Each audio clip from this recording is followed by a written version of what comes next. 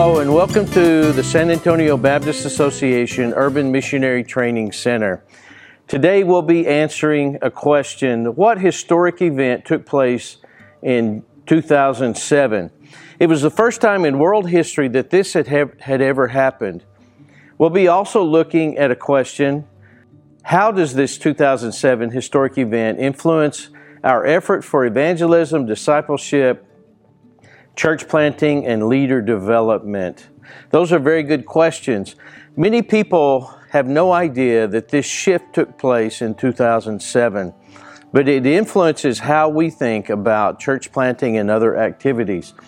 This information comes from various United Nations reports. For the first time in the world's history, the number of urban dwellers will equal the number of rural dwellers in 2007. That was a projection from 2001 to 2007. They were looking ahead and said for the first time in world history that this is going to take place, that there will be an equal number of rural and urban dwellers. Then going on in that report, the United Nations reports that on a worldwide level, almost all of the population growth for the next 30 years will take place in urban areas. They were predicting that by 2030, almost all of the world's population growth would take place in urban areas. We're only 8 years from 2030, and the majority of the world's population growth has taken place in urban contexts. Another report goes on to say in 2008, the world reached an invisible, momentous milestone for the first time in history. More than half of its human population, 3.3 billion people, live in urban areas. By 2030, it is expected to swell to almost 5 billion people. United Nations goes on to say, in the next few decades, we'll see an unprecedented scale of urban growth in the developing world. By 2030, the towns and cities of the developing world will make up 81% of urban humanity. As of November 2020, 56.2% of the global population now lives in cities. Why is this important? We look at the chart and we see the column on the left is 1950. 70 years later in 2020, we see the growth in the column on the right in urban population. Urban populations made up the highest share in North American countries. 83.6% of residents lived in cities in 2020. I also wrote in a paper in 2003, at one time the United States was considered a melting pot of all the nations who settled here. Today, the United States is a stew with many large sections of people groups who have not fully assimilated into the main culture. At one time, the United States was considered a melting pot where people from all over the world came and assimilated into a common culture. What we find today is completely the opposite.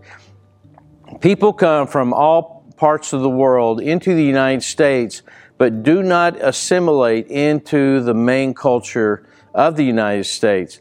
There are people who have lived here for decades who still do not speak English, who still do not access certain parts of our country because they have not assimilated into the overall culture of the United States.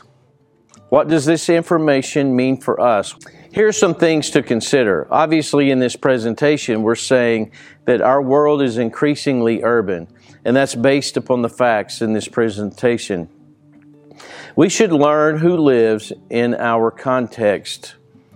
We need to know who's in our neighborhood, who lives in our cities, because the scriptures tell us that everybody in God's plan needs to hear the gospel. That means that we should encounter different languages and different cultures. We'll talk about that in another presentation. We should also begin to think in terms of people groups. That typically is not our thinking pattern when it comes to looking at our neighborhoods, but we need to begin to think in terms of people groups. Some other things that we should consider. We should think of in terms of reproducibility. What are we doing that is reproducible by those that we reach? Indigeneity, meaning that we should consider the culture and the context in which the gospel is communicated. We do not want to be offensive to anyone in their culture.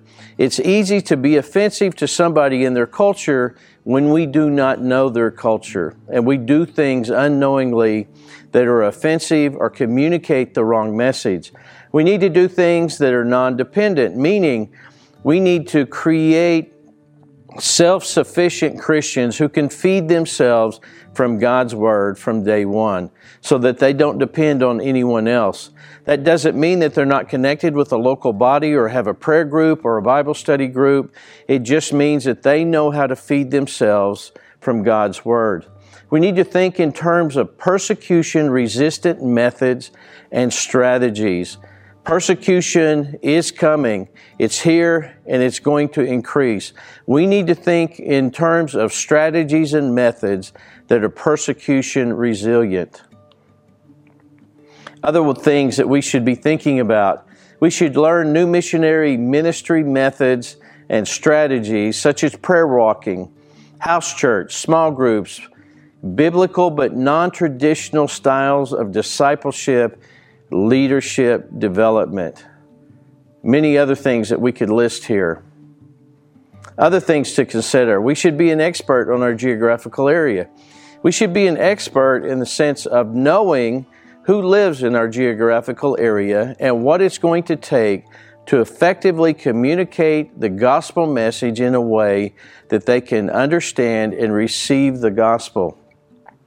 We need to learn how to communicate the gospel in different cultures, among different faiths, and in different contexts. If we can help you in any way, we would love to. We can come to your church and help you discuss these issues and work through different methods and different strategies that would make your church more effective into the community around it. Thank you for watching this video. We hope that you will watch some of the other videos in the Urban Missionary Training Center.